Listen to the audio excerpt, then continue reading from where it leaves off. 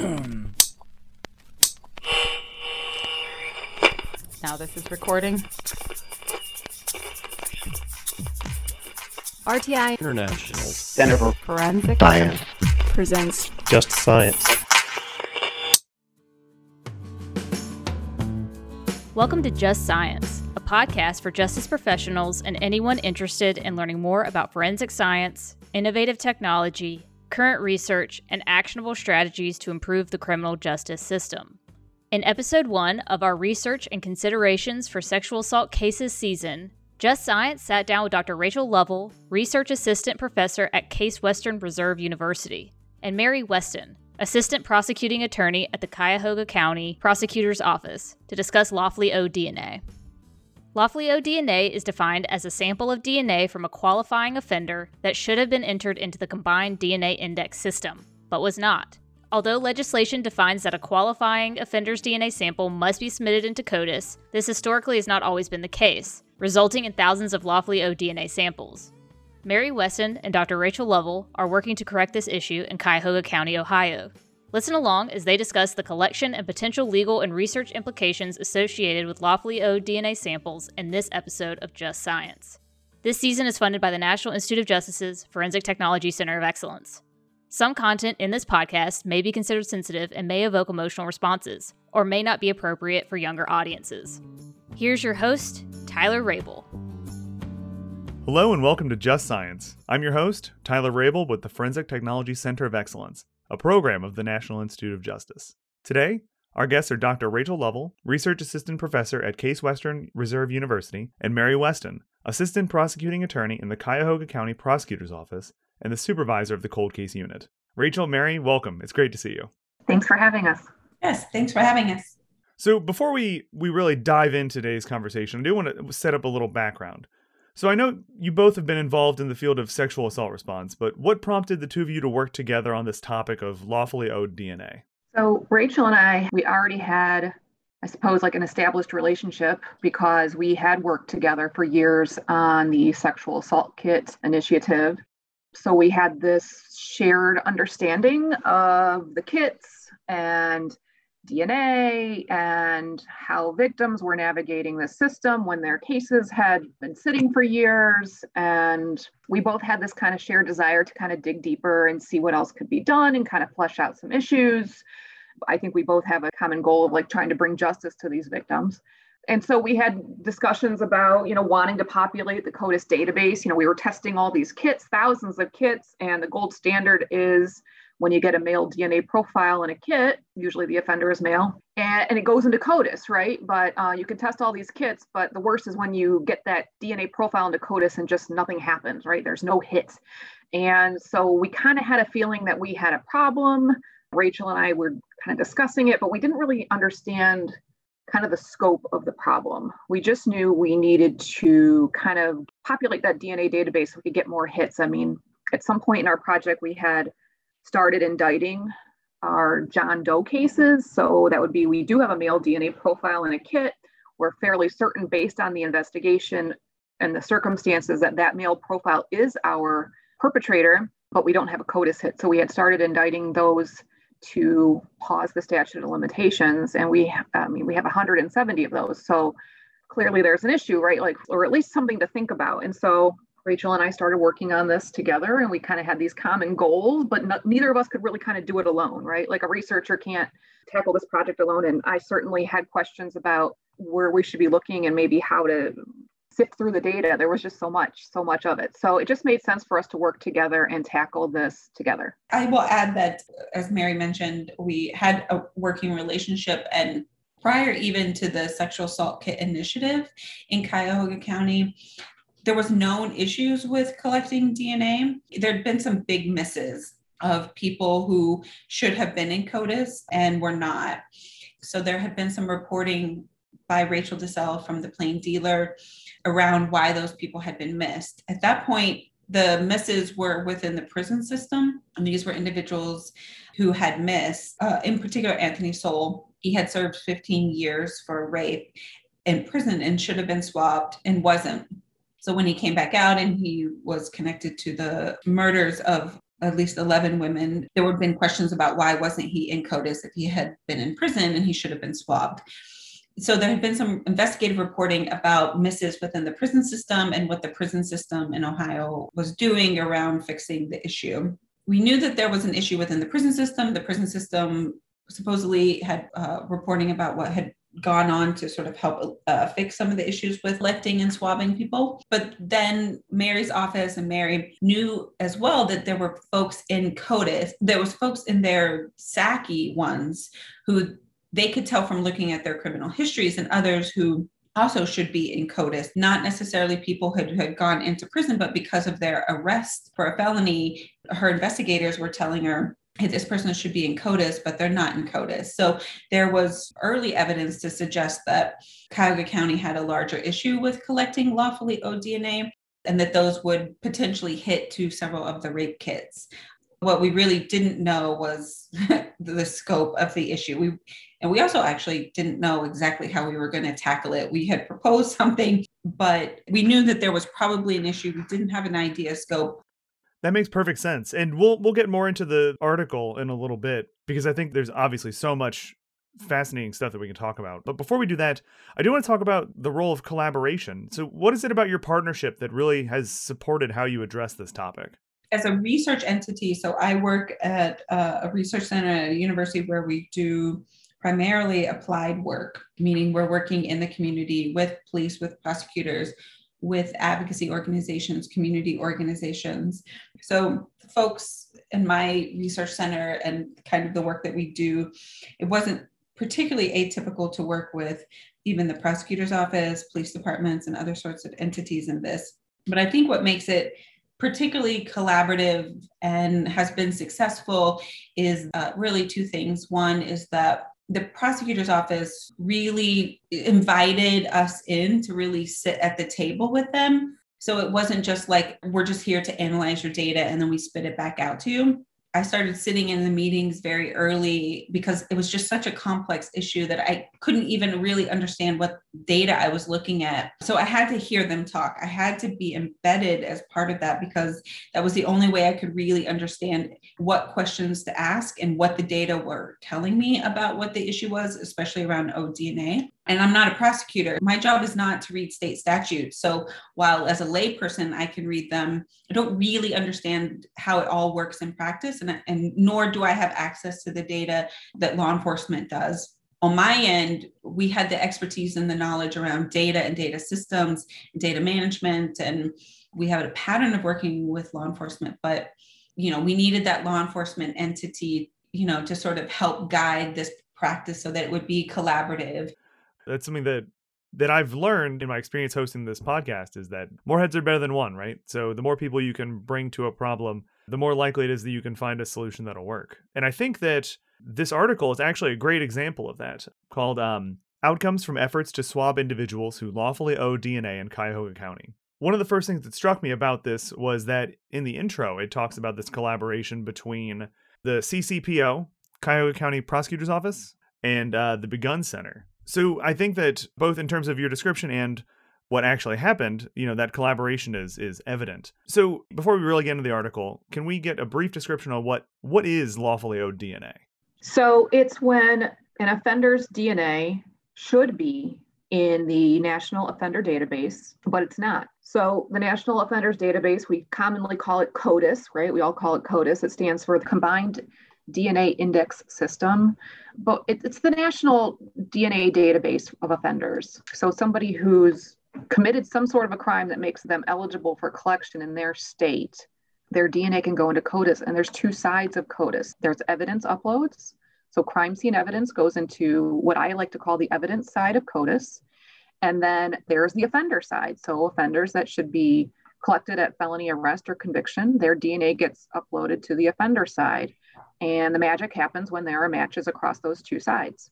And every state is different, but mostly if somebody is convicted of a felony, their DNA should be collected and added to this database.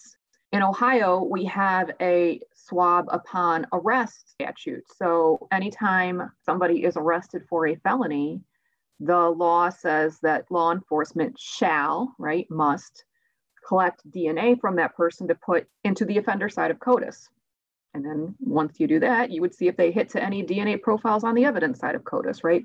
But if that person was arrested for a felony in Ohio and months have gone by and that person is not in CODIS, well, that person owes DNA at this point, right? They should be in CODIS and they are not. One question that I have when I was reading the article is, and this is evidenced by the numbers, is there are a lot of people who either slip through the cracks or don't get added to the system. Is there a reason for that? Are they slipping through the cracks? Is it a funding issue? I'm a little unfamiliar with the topic. I think it could be all of those things.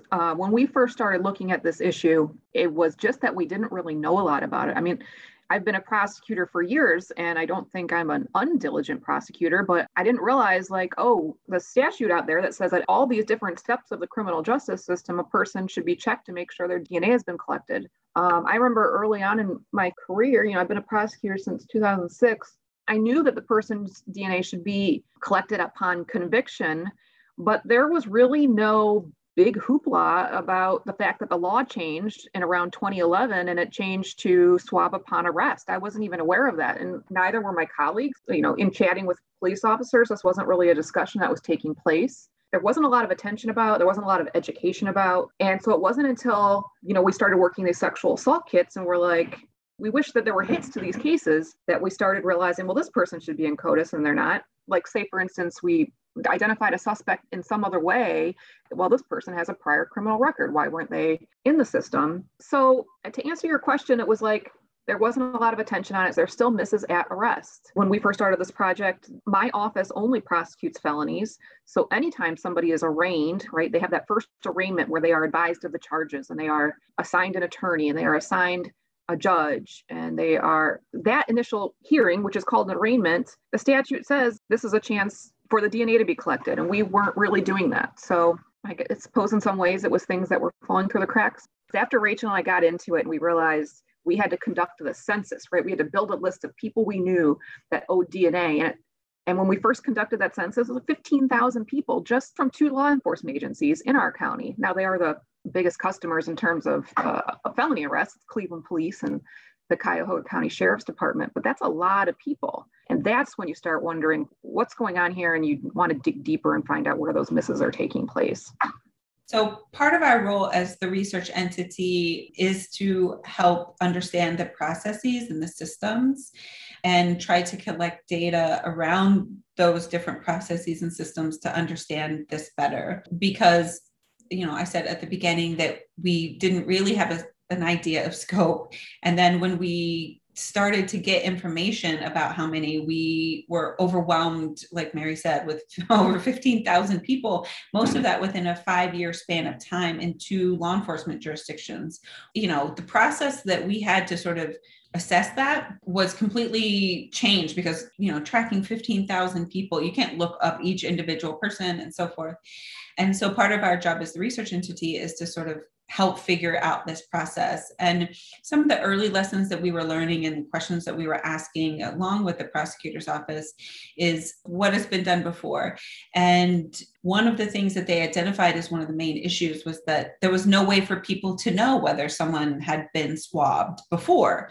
And so the AG's office in Ohio, through the Bureau of Criminal Investigations, or BCI, who is the CODIS administrator for the state, had started to put what they call this sort of DNA checkbox at the top of someone's name if you look them up in the statewide database, which is called OLEG in Ohio. So only law enforcement has access to that. But if you look somebody up at the very top, there's this little red checkbox that says this person's DNA is in the system, which prompted us to really ask more questions. Well, so there is a mechanism when someone is arrested to see whether they're already in CODIS or see whether they need to be swabbed. But as Mary said, that information really hadn't been filtered out into the process quite as much. And so there were issues with, fingerprints was sort of integrated into that early booking process because it had been around for a long time, but that wasn't the case with DNA because the laws had been changing fairly rapidly around DNA collection. And prior to this work, only recently had someone been able to even see whether someone's DNA was in CODIS or not, if they actually looked them up. What we really found was that the criminal justice system is a complex series of steps.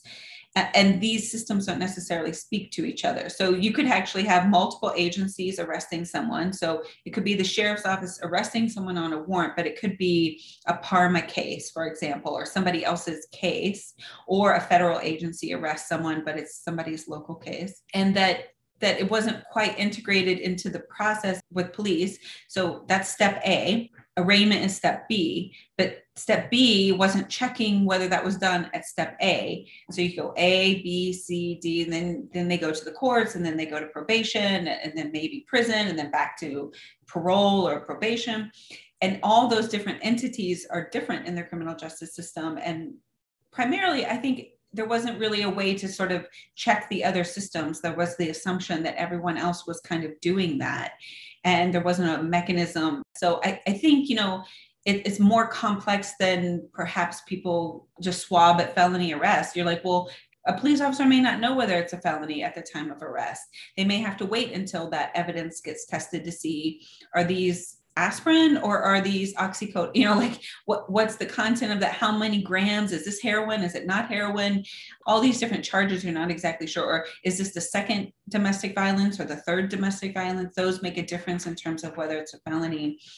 And that very first interaction, the officer may not know, so they may not arrest. So there were all these different things that we're learning that is much more complex than I think that people give credit to. And so the swabbing hadn't been integrated to really make sure that every entity is doing this. And I think that's why you're finding across almost all of BJA's SACI sites that are doing ODNA that the number of individuals who lawfully ODNA is much larger than people ever thought that it would be. And I think it is because it's a little bit more of a complex issue than people just, they're arrested, swab them, put them in. I do want to talk about the article. I guess for our listeners, can the two of you describe phase one of this whole process first, the census, so that we have a good jumping off point to continue the conversation? We had two kind of pools of data we were pulling from. We had contacted our Bureau of Criminal Investigations in Ohio, and they maintain arrest data. And we had requested sort of a felony arrest data. And they sent us a list, and Rachel, correct me if I'm wrong, but it was like a list of like 6,000. We started with a list of 16,000 over a 5-year span of time. And that's the list that we had to whittle down. But they cautioned us like, hey, this is not necessarily all felony arrest data. Like Rachel pointed out earlier, there are offenses that can be either misdemeanors or felonies, depending on if there's certain circumstances in play. So we got this very raw data of people that had been arrested for offenses that could be felonies. We had to really review that. And that was kind of an extensive process, was looking through that list. And we sort of went through it and said, okay, here's an offense that's always a felony. Let's put this in the pool of people that owe, right? Like the murder. Okay, that person, there's no misdemeanor murder, rape, felonious assault, robbery, burglary. If these were the arrests, then that person was arrested for a felony. And then we sort of spot checked some other offenses, and we were very conservative. Like if we thought there's a chance this is a misdemeanor, we did not put that person in the owed column. We really wanted our final product to be people that we could be very confident that they owe their DNA. There was another pool of data we were able to pull from, which is my office's data. We only prosecute felonies. So if our software that I use on a day-to-day basis, all the prosecutors use, if somebody is a defendant in our database, that means they were indicted for a felony. So we were able to use the data from, like, let's say 2011 forward, that it became a swab upon arrest state. Ohio did at that point. That means anyone that was indicted for a felony since then, they owe. We were lucky that in that regard that we were able to use our software.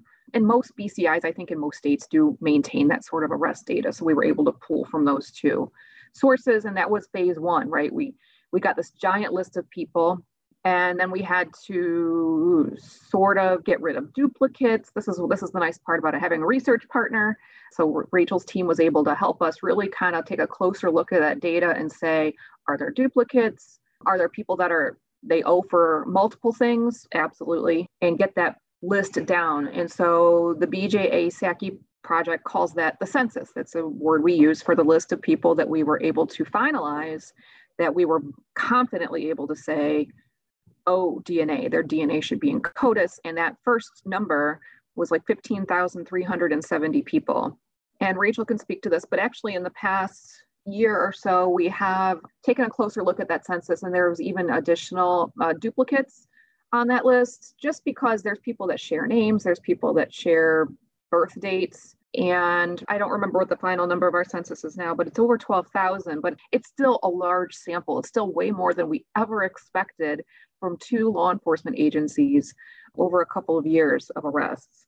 So it took a lot of cleaning. I think we're at about 14,500 who are people who owed. And of that, we now have maybe now close to 3,000, because we've been doing some more of this, who now we have confirmed to be in CODIS from that original list. So, but first we had to do the census and figure out, how do we know if someone owes, and how do we know it's that person?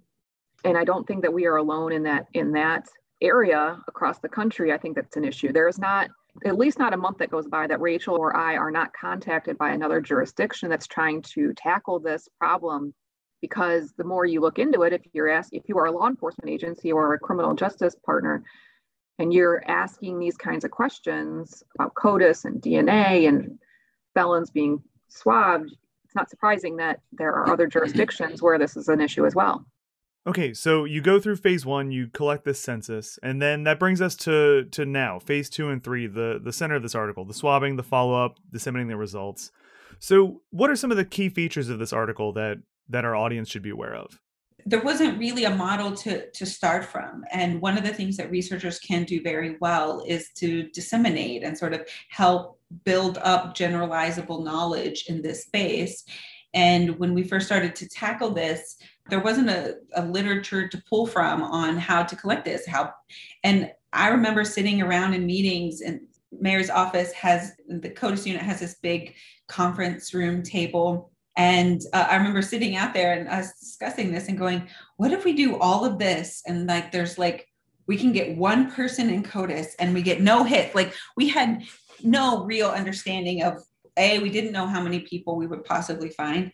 What if we find 100 people and then none of those matched anything, or we can't find them, or they're all dead? We really had no evidence to suggest what we could do with this. There was no knowledge of the process or outcomes or impact of this.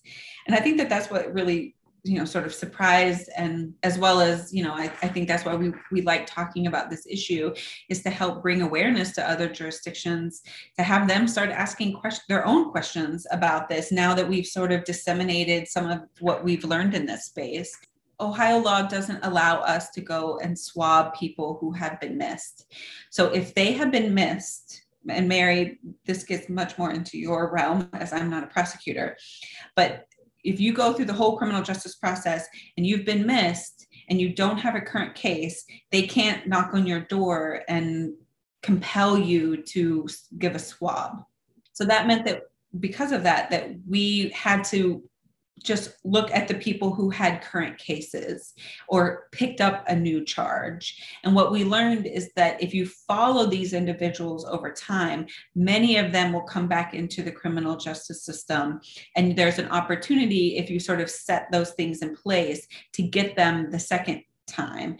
And as such, we've been able to really follow many of these individuals now over, because we're keeping track of all of this. And we've been able, I think, upwards of 15 to 20% of these individuals are now confirmed to be in CODIS, and about 3 to 4% of those that went into CODIS came back with a forensic hit, meaning they hit to a crime that's in CODIS. It just wasn't necessarily attached to that person because that person wasn't in the federal DNA database. And so these outcomes are much better than we really ever thought might be the case. We just didn't know what we would find. And, to find, and Mary has many examples of this, that they've now been able to prosecute. They are linking to attempted homicides. They're linking to rapes. They're linking to burglaries. They're linking to all these cases that now, many of them were cold hit. They didn't have a suspect, and now that they do, because now they're in CODIS, we've been able to identify, and now many of the processes are being talked about in the county. I think that that's one of the biggest things we've learned, is helping spark these conversations is really important. So, Rachel, Mary, one thing that I absolutely love about the article, and Rachel, you talked about this, is showing the value, right? The value of the work. And you said you were surprised by a lot of the findings. What I really appreciate as I was reading it was hitting it from all these different angles, right? Stories throughout, case studies, right? Of examples of where somebody who didn't get flagged in the system was still on the street. And later in the article, I got really excited to see the tangible value of what was going on. So this question might be more for Mary, but how do you envision this article impacting the field of sexual assault response? I envision that focusing on lawfully owed DNA and the findings that you're going to see in this article shows that putting resources into collecting lawfully owed DNA will solve cases, and it will actually prevent cases too.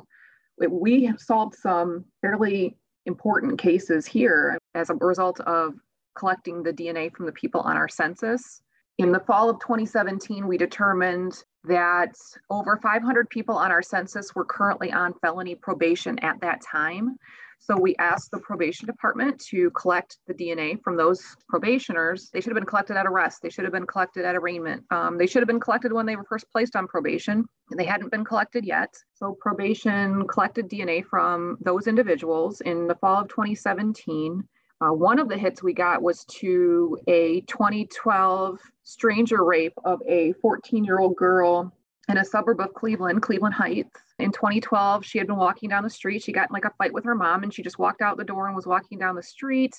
And a stranger attacked her, grabbed her around the neck, dragged her into some bushes and raped her. She reported it to the police. She went to the hospital. She had a sexual assault kit collected, and a male DNA profile was found in her kit, and it was uploaded into CODIS, but there were no hits at that time. And so when we did this probation sweep, is what we kind of call it, in the fall of 2017, that sexual assault kit hit to somebody who was on probation here, and he was on probation for theft. This guy's name was Marquise Miller. He had been arrested in 2014 for a felony theft in a suburb of Cleveland. He had been indicted and arraigned, and he had pled guilty, and he was convicted of felony theft, and he was placed on probation in 2015, I believe. And so between 2015 and 2017, he had not been collected. As part of this focus and this request that we made as part of this project, my office reached out to the probation department and asked them to collect these probationers' DNA, and we got this CODIS hit. And so Marquise Miller ended up being indicted for this 2012 stranger rape of this child who was badly beaten in 2012. It was a pretty brutal sexual assault, and he was convicted. He was convicted of rape and attempted kidnapping, and he went to prison. We have other stories like that too. We had, as part of our BJA SACI project, we had tested a lot of older kits. We had a 1997 rape that was unsolved, where a teenage girl, 17 years old, had been pulled into a car at gunpoint by a stranger and taken to a park, and she was sexually assaulted. She remembered that her perpetrator told her his name was Tony, and she eventually got away and called the police. Again, she got a sexual assault kit done. That sexual assault kit was not tested for years, got a male DNA profile out of her kit, uploaded it to CODIS, and it wasn't hitting to anybody. But again, as part of that probation sweep in the fall of 2017, we got a CODIS hit to a man named Antonio Huffman. And sure enough, it was like, well, is this the Tony? Is this the Tony that the victim described, brutally assaulting her? Sure enough, it was. So we prosecuted him as well. So these are just a few examples of cases that can be solved. If you have DNA from your crime scene in one kind of side of CODIS, you just need that person's DNA on the other side, and the offender side of CODIS, to get those hits. And so you really need that robust offender side of CODIS database. I think, Tyler, to add to that, for sure that the initiative has shown hits to other types of crime. So as Mary mentioned, the federal DNA database actually consists of two indices. There's the hits to a crime scene, that's a forensic, and then hit to a person, a person's name or a person goes into that. That's called an offender one. And the forensic one is a much smaller index than the offender one. So there's just a smaller number of crimes to hit to in that forensic one. So I think that's important to remember when you're interpreting the statistics, is that you're trying to make it hit from just things collected at a crime scene. However, the nature of sexual assault and the crime itself means that there's often DNA connected to that crime. given the interpersonal nature, as compared to other types of crime like burglaries and thefts and things like that. There's less likely of a chance that there's going to be DNA left behind at those crime scenes. And so one of the things we did find, it can help solve other crimes, but I think what's also really important to think about is it can solve rapes specifically because you're just much more likely to get rapes are a disproportionate number of crimes in that forensic index. And so here's all these rapes that these kits are being tested, and the true probative value of testing those is when there's a strong, robust database to pull from. So the testing becomes more and more powerful as that database continues to grow and develop. And here are people that the state has said, your DNA should be in there. And so by testing those, you have a much greater chance of getting something out of that testing and getting a hit or getting some strong investigative leads from doing this. So I think when we talk to different jurisdictions, and for folks that are listening to this, especially in law enforcement, if I was to advise or sort of have a larger takeaway, it would be start asking questions in your jurisdiction. What is the law? What have you done? What does that sort of database look like? Are there cases that you think you may be able to solve from just ensuring that there's DNA into the database? And the reports that we wrote were really written giving guidance to other jurisdictions to say, if this is what you want to do, this is how we did it. These are the questions we started asking. This is how we started collecting data on this. Here's at least a blueprint. It doesn't necessarily mean it's their blueprint because each state is different, but here's how we get started. Here's how you can start asking those questions. So I think that was really one of the goals of the report, was to be written in a way that could be accessible to a larger community and not just the academia. You know, there's a good chance you will be able to solve some crimes, and not just solve past crimes, but prevent future crimes. The research on Saki shows that look how many serial offenders there are. And so, you know, serial offenders, they repeatedly commit, and they don't just rape. So they rape and they do all these other things. So you're able to solve potentially a lot of crimes, as well as sexual assault, if you're ensuring that those people get into CODIS. I mean, it certainly seems like a compelling reason for jurisdictions to evaluate or reevaluate some of the issues they might be facing with Lawfully DNA. So as we're kind of wrapping up, what's next for each of you? Is there anything coming up that you're excited about? Any future projects, events, resources that might be coming out or you want to let our audience know about? I am excited just on the topic of ODNA, because we've sort of changed how we're looking at it and paying attention to it in our county. We've started a whole new program where in the arraignment room now we identify who is not in CODIS, and we have those collections being made. And that's a whole new kind of protocol that we've put into place.